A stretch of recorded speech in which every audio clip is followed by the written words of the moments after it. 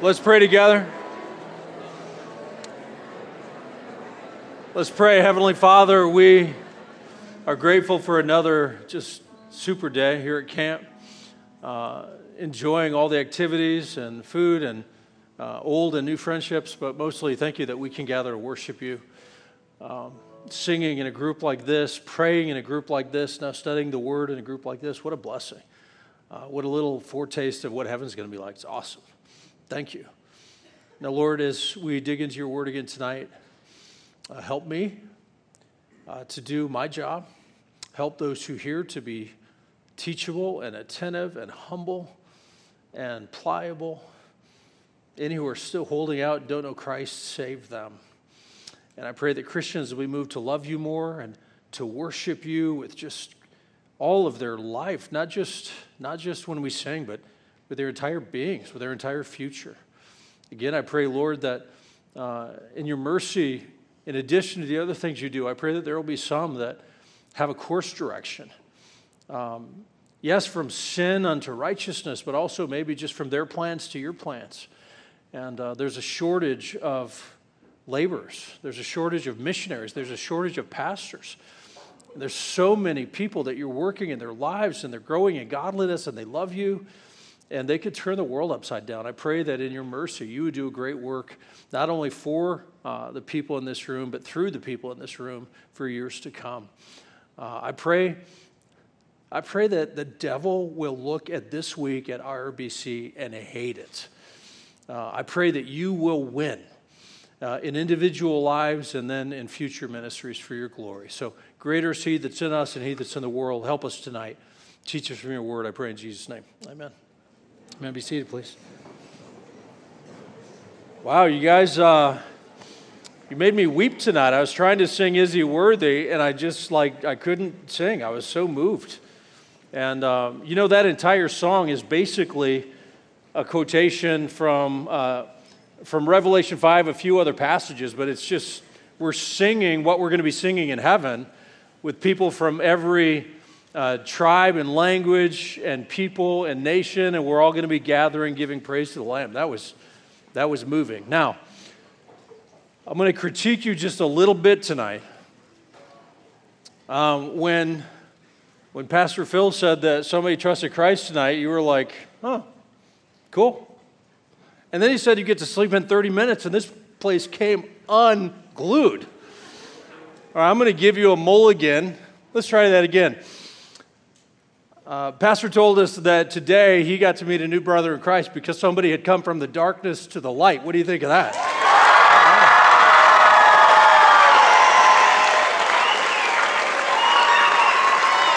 Man.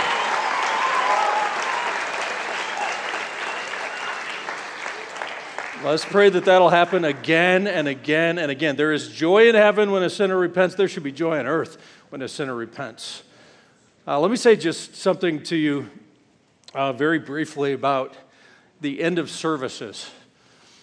This camp has a culture, and I really have kind of an approach to ministry that when we get to the end of a service, even when we've been studying God's Word, you guys have been so attentive. I really feel like God's been working.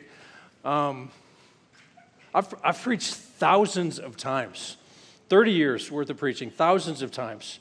I've never enjoyed preaching more than I have this week. I love this. Phil, thank you for letting me do this. I love this.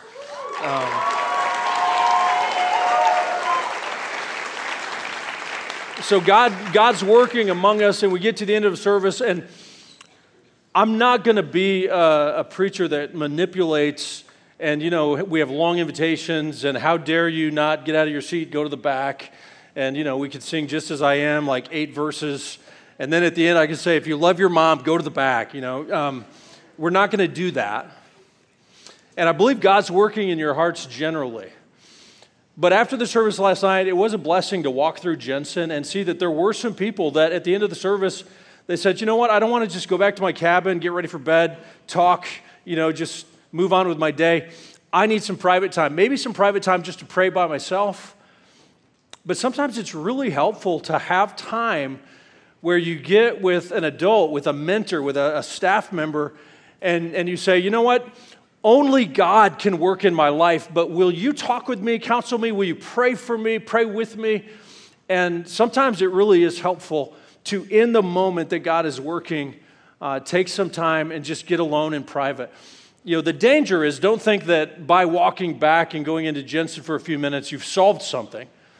But it is good to spend some time, and when God is working, just remove distractions and say, I need some time with him. So tonight, if not a lot of people move, that's great. But if God's working in your heart, maybe it's not even from the message tonight. Tonight's message might be a dud, let's be honest. But cumulatively through the week, conversations in your cabins, the morning messages from Proverbs, the John 4, if God's been working and maybe you're holding out or you're not sure, just stop fighting. And allow us to rejoice with you when God works in your life as well. At the end of the service, if you need some time with a friend or a counselor to get to Jensen, just have some time to pray, do that, okay? And I'm not going to twist your arm, I'm not going to press you about it, but it can be a really valuable thing to do. Well, some of you saw me today running around campus. Did anybody see me exercising today? It doesn't happen often, so if you saw it, just take note. A few of you, when I was jogging / walking, sauntering, I told you, do you know CPR? I might run again tomorrow, maybe. Now, can we just understand something? If I need CPR, push on my chest. But if I need mouth-to-mouth, you just let me die, all right? Or the way you do CPR in 2022 is like this. You go, so you can practice that later. I have to tell you just one, because running's on my mind. Let me tell you one story, and then we got a lot to do tonight. But many years ago, I was running, exercising, and I had a bucket list item. I said, I think I'm going to try to run a marathon. So I started, I know it was a long time ago. You're looking at me like, no way. I know. But it was slow and many years ago, but it happened. And I'd been training, and I'm not fast, but eventually I could just kind of keep going and slowly make it. The day came, I was so excited, kind of nervous, and it's 5 a.m, I'm leaving, and my wife's not really into sports. She didn't grow up, playing a lot of athletics, but she wanted to encourage me. She wanted to help me, give me some good advice. So as I'm going out the door, my wife says to me, Chris, be careful, because I've heard some people in a marathon get so tired that they lose control of their bodily functions. So be careful today. In the entire race, I was like petrified. Every time I passed a porta-john, I'm like, I probably should stop just to be careful. So I thought it was funnier than you did, apparently. But that's my experience. Not a great athlete. We have great athletes here. I'm not among them, but make an effort. John chapter 4 is where we're at. Tonight's message is not going to be an easy one. This is maybe the most informational message of the week. It may not be quite as emotional. It's important. And we're going to talk about what God is doing. And, we've seen that Jesus seeks sinners. Jesus saves sinners. Praise God. Even deeper than that, Jesus satisfies sinners, and had a good time discussing last night how Jesus offered to meet not just the sin needs of this woman, but the longings, that she wouldn't find satisfaction until she came to find it in him. And the same thing is true of you and me. We're all Samaritan women. You could think like, all right, let's roll the credits. She lived happily ever after. But you would misunderstand what God is doing in the world. God is not just saving people from hell and then immediately he takes you to heaven. God saves you and he changes you and he uses you and he has a plan for your life before we get to heaven. We get to enjoy serving him now. And the message tonight continues through the passage. We're going to find out from this Samaritan woman that when God is working in our lives, he doesn't only save and satisfy us, but Jesus turns sinners into worshipers. Okay, so he meets this lady. She's such a mess. But in the middle of the discussion, he starts talking about worship and how important worship is. Tonight was such a blessing to worship with you. I hope you have a sense when we're singing praise to God, like I was made for this. I love this. Not just the emotion of the music, but when I'm looking away from me and I'm praising the Father and the Son and the Spirit, there's something glorious about that. I hope in your heart it kind of resonates like, man, that's special to me. That's something that is satisfying and enjoyable to me. It ought to be if you're a Christian because we were made to be worshipers. Jesus turns sinners into worshipers. Now, we have a short text, but a lot of explanation. I'll try to hurry through it. You hang in there. And I'm going to throw a lot of information at you. You might not catch it all, but it's all so exciting, and I'm kind of geeked out about it. So I'm just going to tell you a bunch of stuff, and hopefully the Lord will use this and bring some of it to memory. All right? John chapter 4, let's stand together.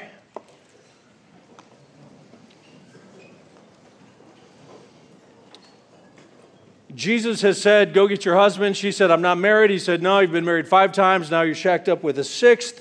What you said is true.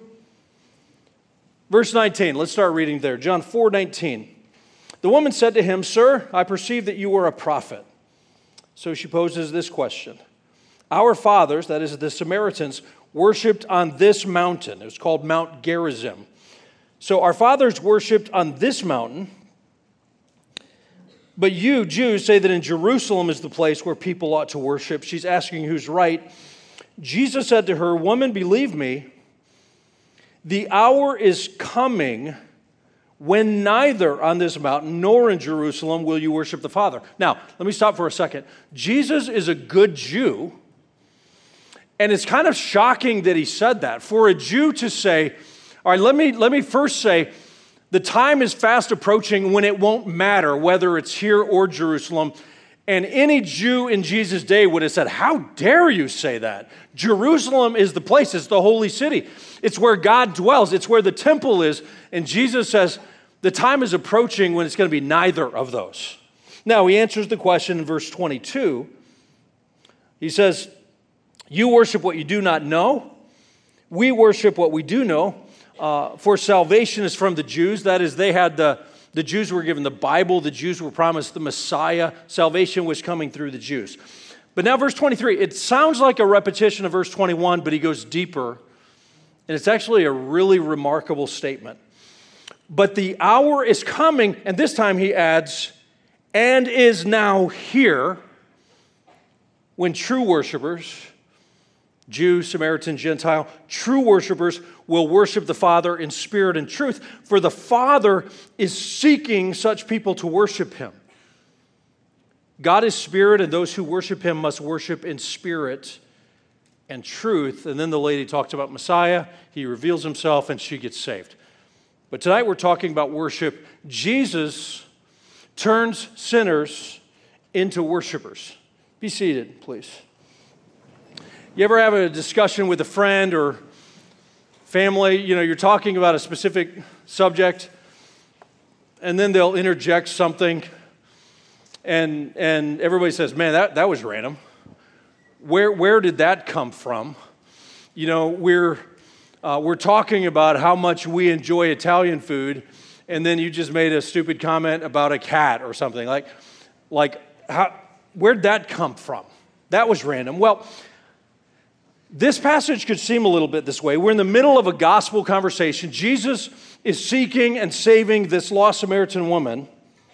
And we are just a few moments before a revival when this entire village of people is going to be saved. The village of Sychar. Just about every Samaritan in the area is going to come to know Jesus. In the middle of that, why talk about worship? You know, once in a while, you'll hear me say, I'm going to do it a couple times tonight, if I were Jesus, and I already told you that's a bad way to start a sentence. You know, there's no improving on Jesus. But I might be like, let's not talk about worship. Let's talk about how you need to be saved. Why would we talk about worship in the middle of a gospel conversation? It seems like maybe a distraction or something doesn't fit. But it actually fits very well and teaches us a lot about what God is doing in the world. Jesus turns sinners into worshipers, and the first point in that is stated directly in the passage. God is seeking worshipers. What was it? Verse 23, it ends by saying the Father is seeking such people to worship him. God the Father is seeking worshipers. Now, you might hear that God is seeking worshipers, or you're going to hear us say that God made us to worship him. God saved us for his glory. And you might say, well, does that make God an egomaniac? If God is doing, if he's doing what he does through the gospel and through everything, if he's doing it all for his praise and his glory, doesn't that make him just, the most selfish being in the universe? Is God an egomaniac? I get where the question comes from, but it's so off for a variety of reasons, and I want to just tease it out a little bit. Let me ask you this question. First, what was in the Samaritan woman's best interest? The status quo. Jesus found her ashamed, pathetic, thirsty, alone, broken. And Jesus could have just left her in that condition. Instead, he offers her life and forgiveness and satisfaction. Was she better off on her own or with Jesus? She's obviously better off with Jesus. Now, in the process, Jesus is going to turn her from being a rebel against God to a joyful worshiper of God. But you can't say that Jesus was being egotistical. You can't say that God, in saving a lost sinner like that, was doing anything other than what was good for her. So no, God's not being selfish. Are you kidding? The gospel is the most selfless thing in history. There's nothing selfish about this. And the reality is, it's not just that God is trying to be the high, ultimate, supreme one. He is the high and ultimate and supreme one. If he were to give glory to anyone else, it would be a lie. There's nobody that compares to him. He is God. There's nobody else. He doesn't have a rival. He's not the best God. He's the only God. He is the King of kings and the Lord of lords, the eternal one. Every knee in heaven and earth and under the earth is one day going to bow to him. Every tongue confess that he's Lord. He's just that awesome. So for him to say that everything exists to bring him glory, it's not selfishness, it's just reality. It's just a fact, and it's also grace. Here's a different perspective. Instead of saying this egomaniac created everybody to adore him, no, how about this? A very loving, gracious, compassionate God was totally fine without us. Father, Son, and Spirit weren't lonely. They had good fellowship, but they made humanity. Didn't have to, but they made humanity. They enjoyed being with humanity. Little lowly creatures got to fellowship with the eternal God. Adam and Eve got to walk with him in the cool of the day in the garden. He puts them in a garden. It's a perfect place. They have a cush job. There's no thorns, there's no thistle, there's no sin. Everything's perfect. There's no death, there's no cancer. And he just, out of his generosity, gives them everything. And they mess it up. They revolt against him. And ever since the fall, humanity's been revolting against him. But humanity in general, and especially we're kind of in the middle of this long slide. People don't want to talk about God. Or if you're spiritual, it's okay, but don't mention Jesus. There's such hatred. I saw a guy holding a sign, and he said, if Jesus comes back, we'll kill him again. That's the spirit of humanity. So God makes us in a perfect environment, lets us enjoy him and fellowship and each other. We jack it up. We defy him. And he could have just squished us like bugs. He could have damned us all. Instead, he devised a plan where he would become a man. He would become humble, take on the form of a man. Philippians 2 says he just kept going down this humility staircase, becomes a man, and he's born in a barn. He lives a life homeless. He doesn't have anything except his clothes. He doesn't hurt anybody. He goes around doing good, healing people, raising the dead, teaching them, and everybody hates him and lies about him. Eventually, they crucify him. So God the Son is being spit on and slapped and beaten and mocked and thorns on his head. He's nailed to a cross. And God the Father could have just obliterated humanity. Jesus could have called 10,000 angels to come and deliver him, but God takes all of that garbage from us to save us. And then we have the audacity to say that it's egotistical for God to be glorified for that kind of grace to us. We deserve nothing but damnation. And God has saved us, and we get to know him. We get to sing his praises. One day we get to be with him in heaven in a perfect world when he makes everything new. The Bible actually says we will get to reign with him. He's sharing his glory with us. Yeah, God deserves to be worshiped, and it's not egotistical. It's so gracious, and actually, it's such a stupid and ungrateful question. God owes us nothing, but he gives and he gives and he gives. The Westminster Shorter Catechism asks a question. Maybe you know the answer. Let me try you. What is the chief end of man? Do you know? What is the chief end of man? The answer is to glorify God and enjoy him forever. Okay, what you've got to see is to glorify God is to enjoy him forever. All right, it's not like you were made to glorify God and it's going to be miserable because he's such a bore. You were made to glorify God and nothing could be more pleasurable for you. It is God's goodness that we get to worship him. He's so worthy of our praise. Okay, so when we sang praise to God tonight, it didn't reveal how wise we are. It revealed how awesome he is. He's awesome. So God is seeking worshipers. It's not egotistical. It's actually a big part of what God is doing in the world. When we say God is seeking worshipers, in a sense, I would say God is the great missionary. You know, missionaries are going to other lands to give people the gospel and see them transformed from rebels to children of God, from sinners to worshipers. And God's the one who started it. God's the one who's seeking worshipers.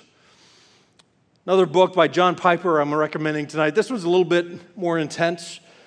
If you're looking for a Piper book, Don't Waste Your Life. Start there. God is the Gospel would be a good second one. This one's pretty deep. It's a missions book called Let the Nations Be Glad. The best part about the book is the first sentence. He says, missions exist because worship doesn't. What he means is, the highest motivation for going to Indonesia or Kenya or Brazil or wherever with the gospel, the highest motivation is we want more worshipers from those places to give glory to Jesus. So when Revelation 5 says there will be people from all over the world around the throne of Jesus singing "Worthy is the Lamb," we want more people there. And missions is compassion for those people, but it is a deeper passion for the glory of God. Let me be very specific. Okay, Phil Betts, your son, is a missionary in France. Does he have children? He has 2 children. So he's taken your grandchildren away from Iowa, cross an ocean, and they live in France. That's a big sacrifice for him and for you. And what we want is, we want French-speaking people around the throne giving praise to Jesus because your son went there. We want him to actually move the needle and make a difference. We want Jesus to get more glory from more people in more places, so we take the gospel to the lost for the glory of God. We share the gospel so that God will be glorified. And yeah, it's going to be great for those French-speaking people. And it'll be great for anybody who comes to Jesus. But as we get grace and are blessed, God gets glory. It's good for everybody. We want God to be exalted. So in the middle of saving this woman, right before saving a village, Jesus says that God is seeking worshipers, and he's not off topic. He's actually laser-like. He's right on the point.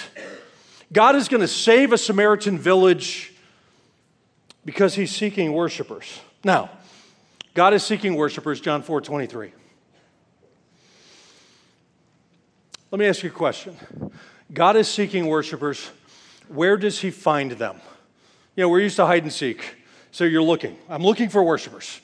Where does God find worshipers? He looks at sinful humanity. Where does he find worshipers? You know, he looks all over the world and people are lost, but occasionally he's like, oh, there's a good one.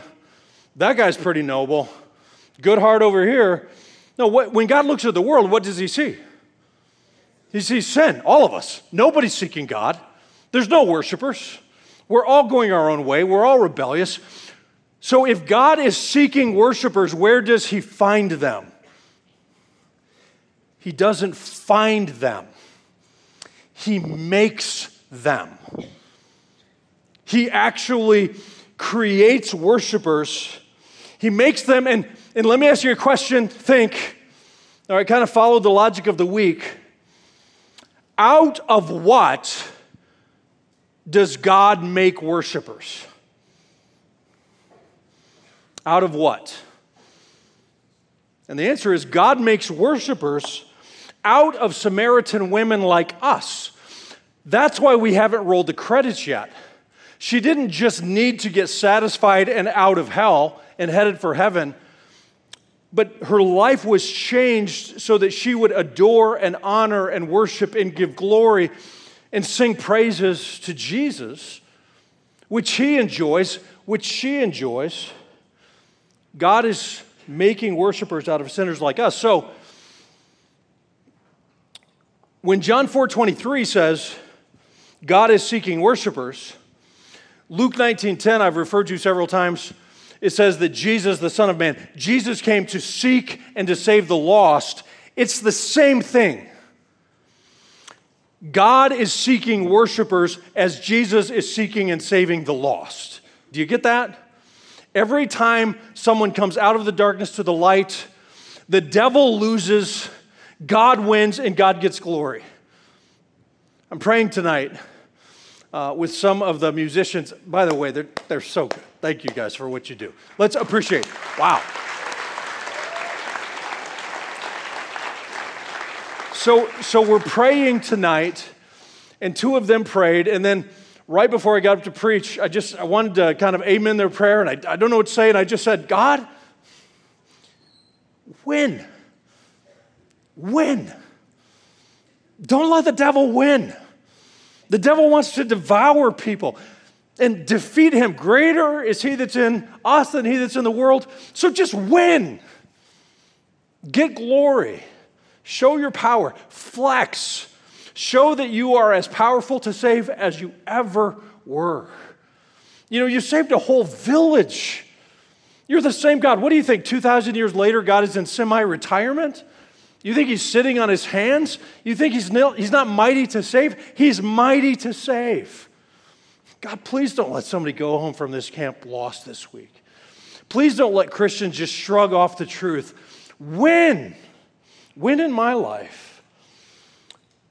So personally, your purpose in life, not just during 20, 30 minutes at church when you sing, but the purpose of your entire existence, intended from creation, and we blew it, but then God rescued us, and now from the new creation, from salvation, the point of your life is to give glory to God.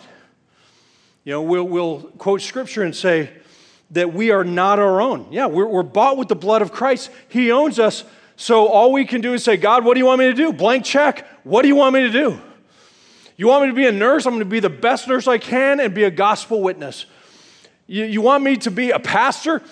That's not my plan, but yep. You want me to be a missionary? You want me to be a nurse missionary? Anything. God, you say it. I'm living for you and for your glory. Anything less than that is mutiny against God. But even beyond that, it's self-harm. It's, you're trying to run your life instead of letting God run your life. You're revolting against him, and it's going to go badly for you. I mean, if I'm just appealing to your best interests, it's in your best interest to live a life that is focused on the glory of God. I think we're ending tonight by singing, may the glory of your name be the passion of the church. Yeah, that's what we live for the glory of God. God is seeking and making worshipers. Love A.W. Tozer, a Canadian pastor. You want to read a good book? What is it?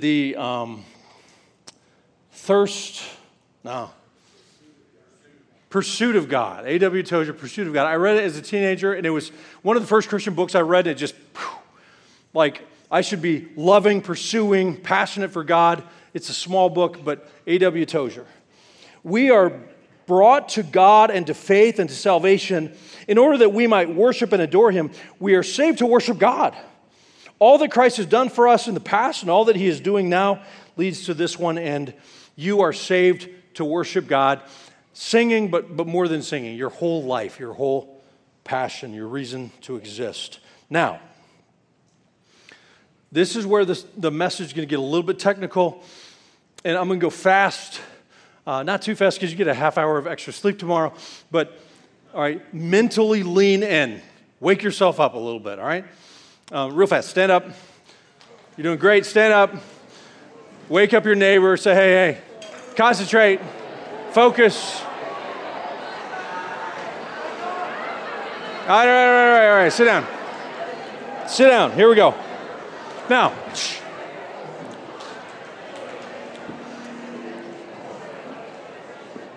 something big happened. Something big happened when Jesus said, the hour is coming and has now arrived when the temple won't matter. That is stupendous. Jesus said the temple won't matter. People will worship in spirit and in truth anywhere. That's a big deal. There's a point at which, I'm just saying it this way, Jesus replaced the temple. He said, because I'm here, that temple in Jerusalem is obsolete. It's over. We're going temple 2.0. Now, that's not even accurate because you had Solomon's temple was one. Herod's temple was, Nehemiah's temple was Haggai's too. We're getting the best temple. Jesus is the perfect temple. Now, that's confusing. You know that Jesus is the ultimate sacrifice. We used to sacrifice lambs in the Old Testament, millions of them over the years. Must have been a bloody, smelly, gross. Jesus is the ultimate Lamb of God. And we know that in the Old Testament there was a priesthood, there was a high priest, but Jesus is the perfect high priest, Hebrews says. So we see all these Old Testament prophecies, but we see the fulfillment in Christ. Jesus is the ultimate temple, and when he arrived, the old temple just faded away. It was no longer important.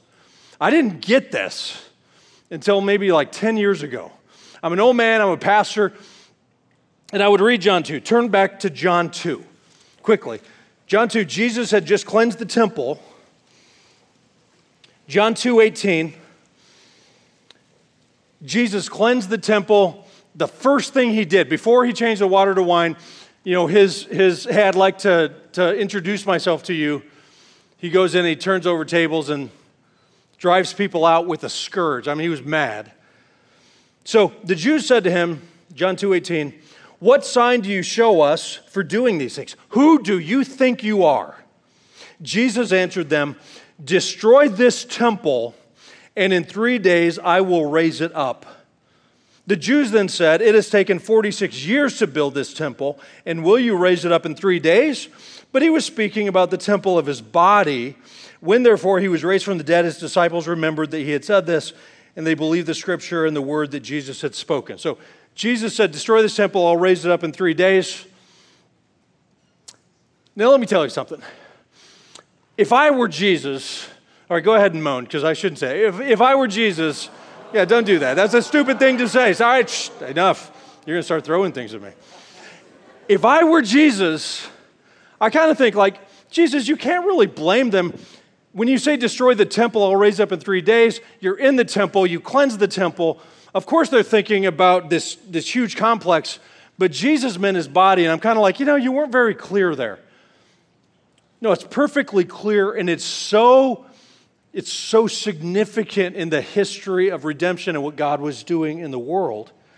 Why did Jesus compare his body to the temple? Because Jesus is the perfect temple. And here's what I mean by that. It's not all that complicated. The point of the temple was that's where sinners approached God.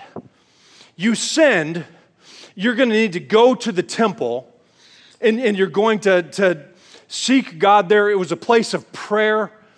I mean, there's a sense in which you could pray from anywhere, but before Jesus came, if somebody wanted to get saved, they basically had to go to Jerusalem. So sinners sought God, approached God at the temple, and it was the place of sacrifice. I say it's where God was appeased.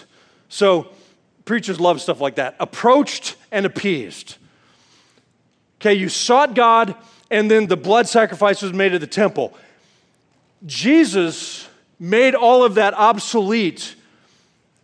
You approach God through Jesus. We pray in Jesus' name. No one comes unto the Father but by me. We have, Hebrews says, a new and living way. So we access God not through a building, we access God through a person, through Jesus Christ. And God's appeasement, God's satisfaction through blood was never really through the blood of lambs and goats. All of that was just kind of predicting the time when the Lamb of God would come. Jesus is the one that satisfied the wrath of God, that gives us access to God. Jesus is the temple, and the temple just stopped mattering anymore. And to a Jew, that would be mind-blowing. How dare you? Because he's God.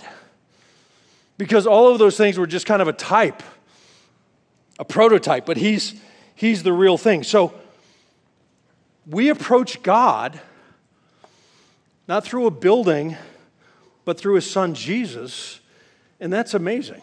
How many of you have been to Jerusalem? 2? A few?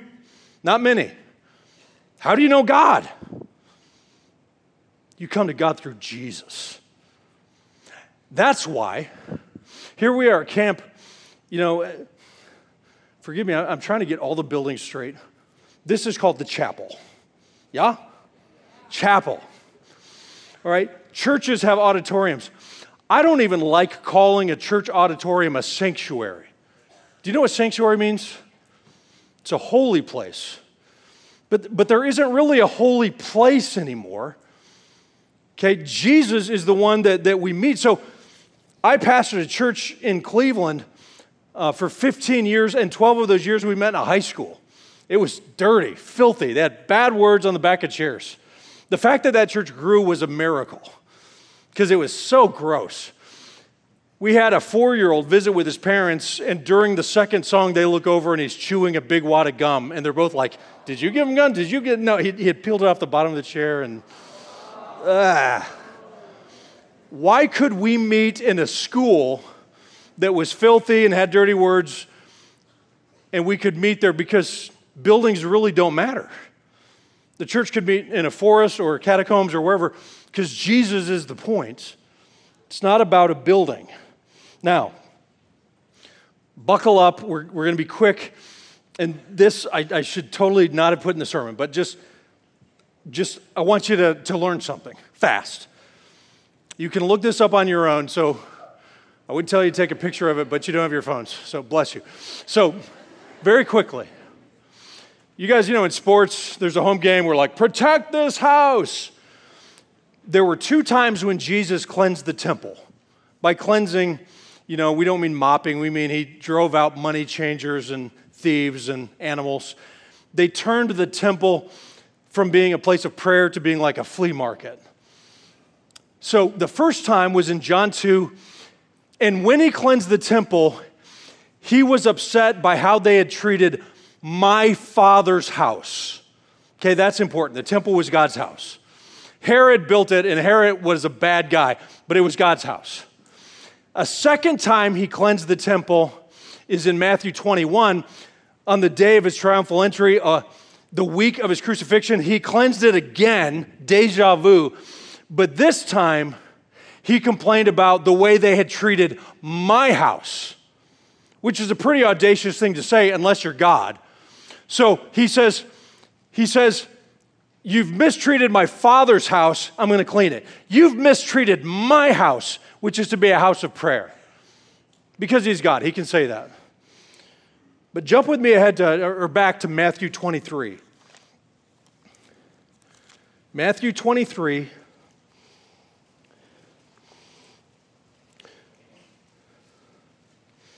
Verse 37.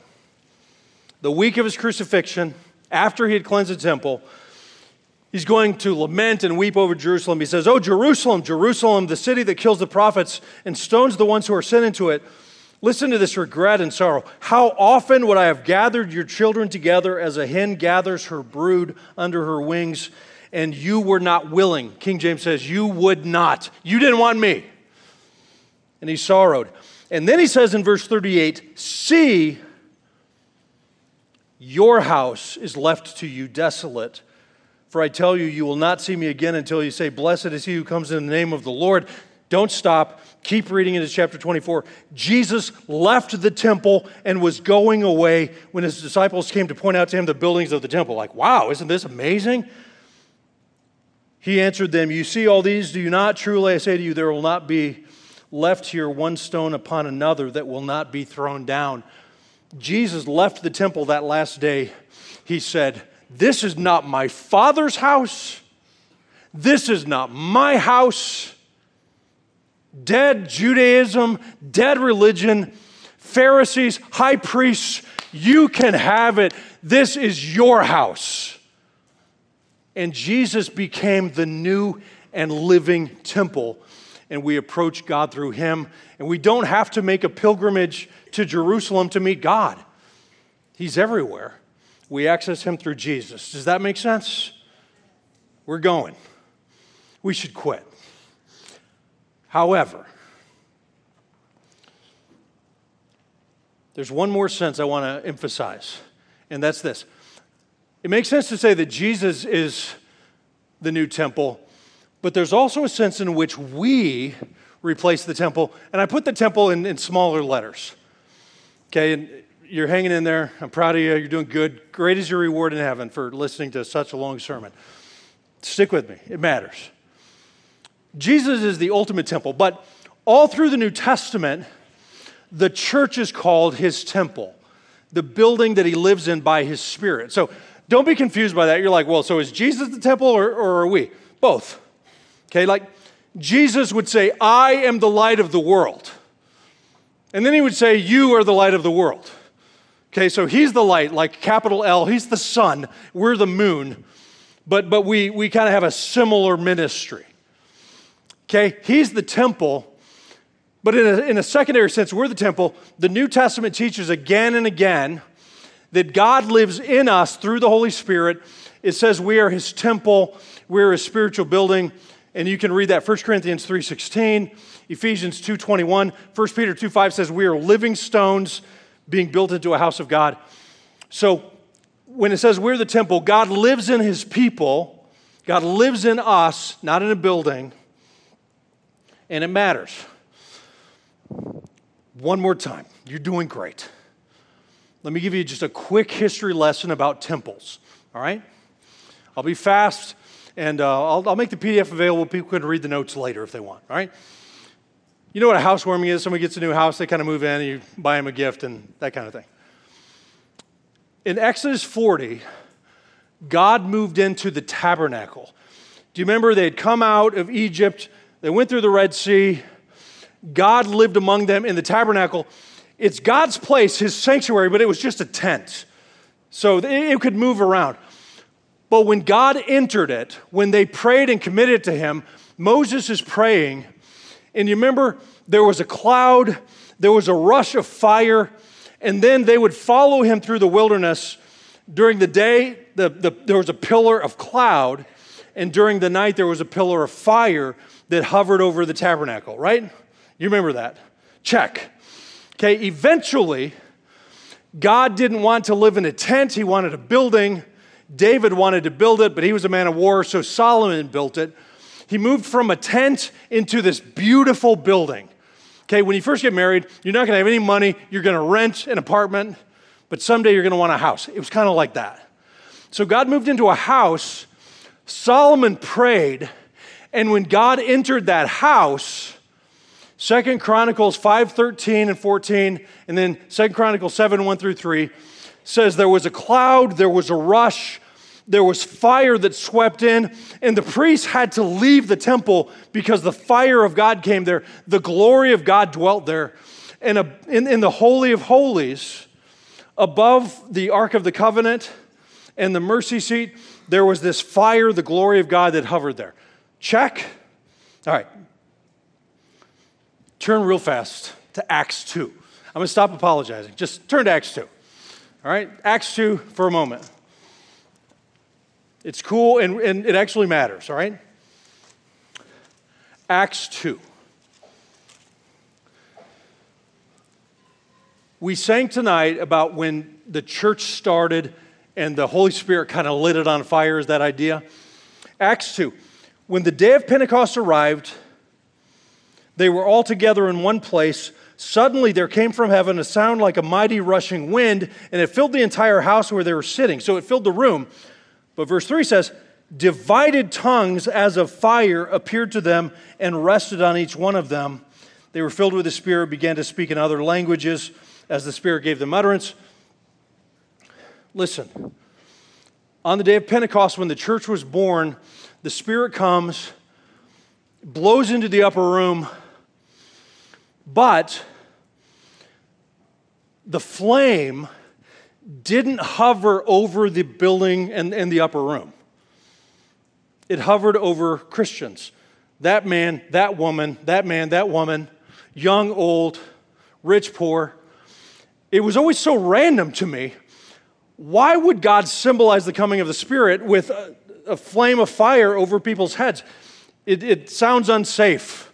You know, it sounds like fire codes were broken. Danger. Why?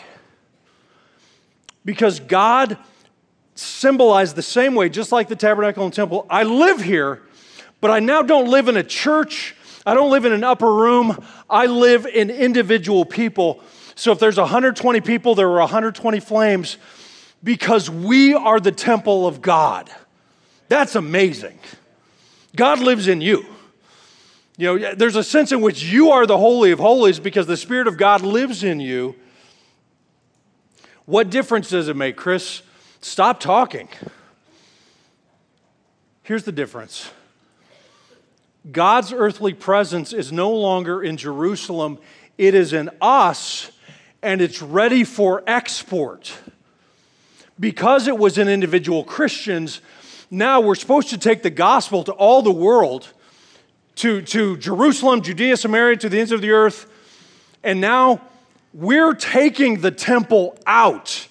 Okay, so the temple has been franchised. It could come to America. It could come to Iowa. It could go to Africa. It could go to unreached people groups because the temple of God is now portable. I end with this illustration. That's our church praying over a couple. We were sending them to South Africa. And, you know, a good-sized church, maybe 300, not huge. But what if success as a church means we send people rather than just collecting people? Most churches, you can close your Bibles, we're done. Just listen to a quick story and then we'll dismiss. Most churches, you measure success. If we had 50 last year, we want 60 next year. If we had 100, we want 150. We want to grow, and that's a good thing. I want growth. But sometimes success means we send people out. So here we are praying over this family and sending them away, kind of like parenting. If I told you, man, I'm such a good dad, my kids are going to live with me when they're 50, you'd say, you're poor children. Success means I get them ready to move out. Okay, well, just quickly, and this will set us up for tomorrow night. The Browns, he was a lawyer making killer money in Philly. But he felt called of God to leave his law practice, go to the mission field. And now this part of God's temple is in South Africa, and we miss them as a church. But South Africa needs him more than Atlanta did. There's a guy coming to our church, Zach Bell, best evangelist we had. He would live with immigrants, give them the gospel. He's burdened to go to Nepal, and he's getting very close to launching. He and his wife now have a baby. So they're going to a very, very dark place. We're going to miss this guy. But Nepal needs him more than Atlanta does. I came back from a mission trip, preached on missions. This is a great family. He's a fireman. She was a teacher, now a stay-at-home mom. Great kids.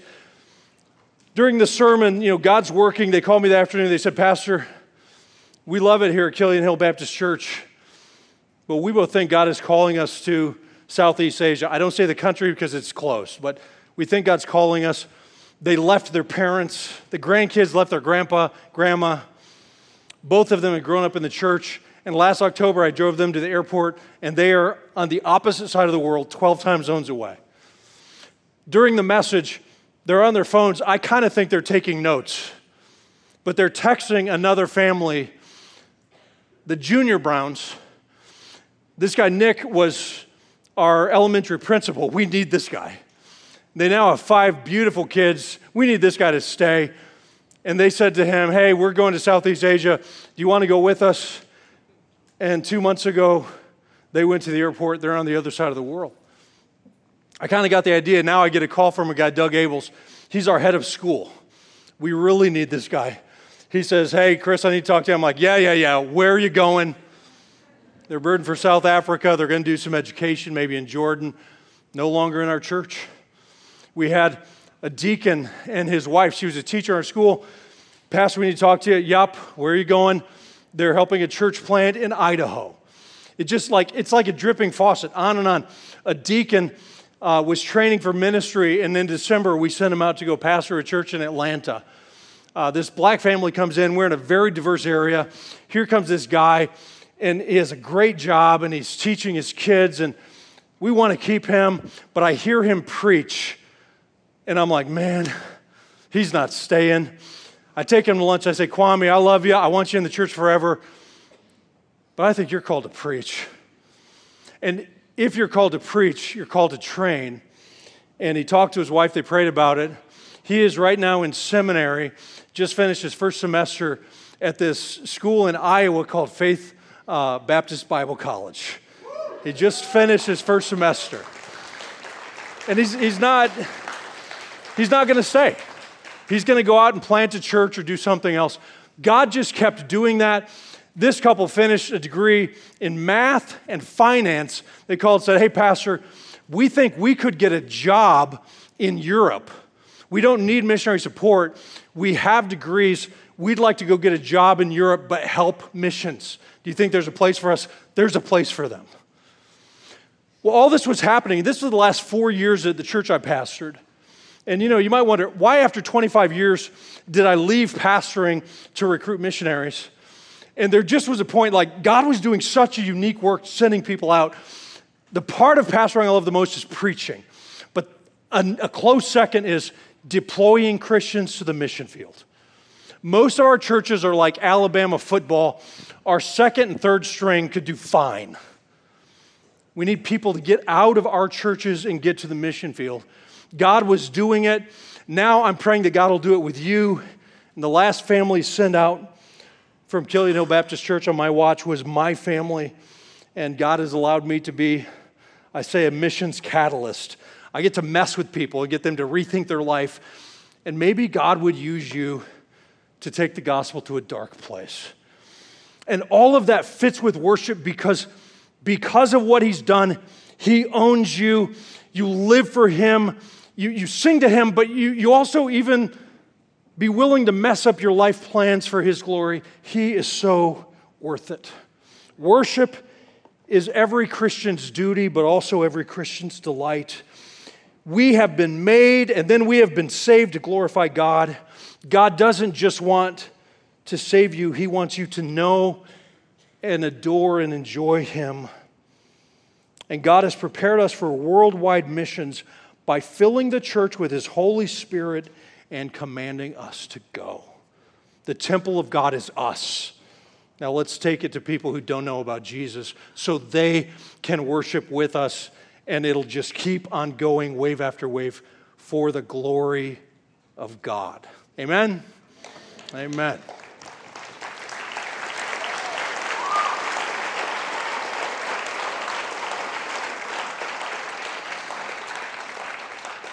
Thank you, Lord, for the truth.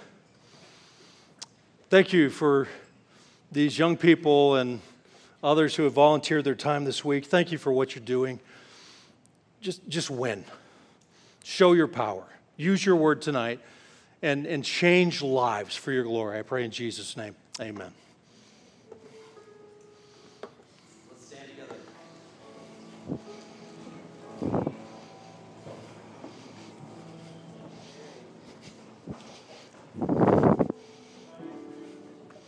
Lift our voices to the Lord. You've already heard the challenge. Don't wait.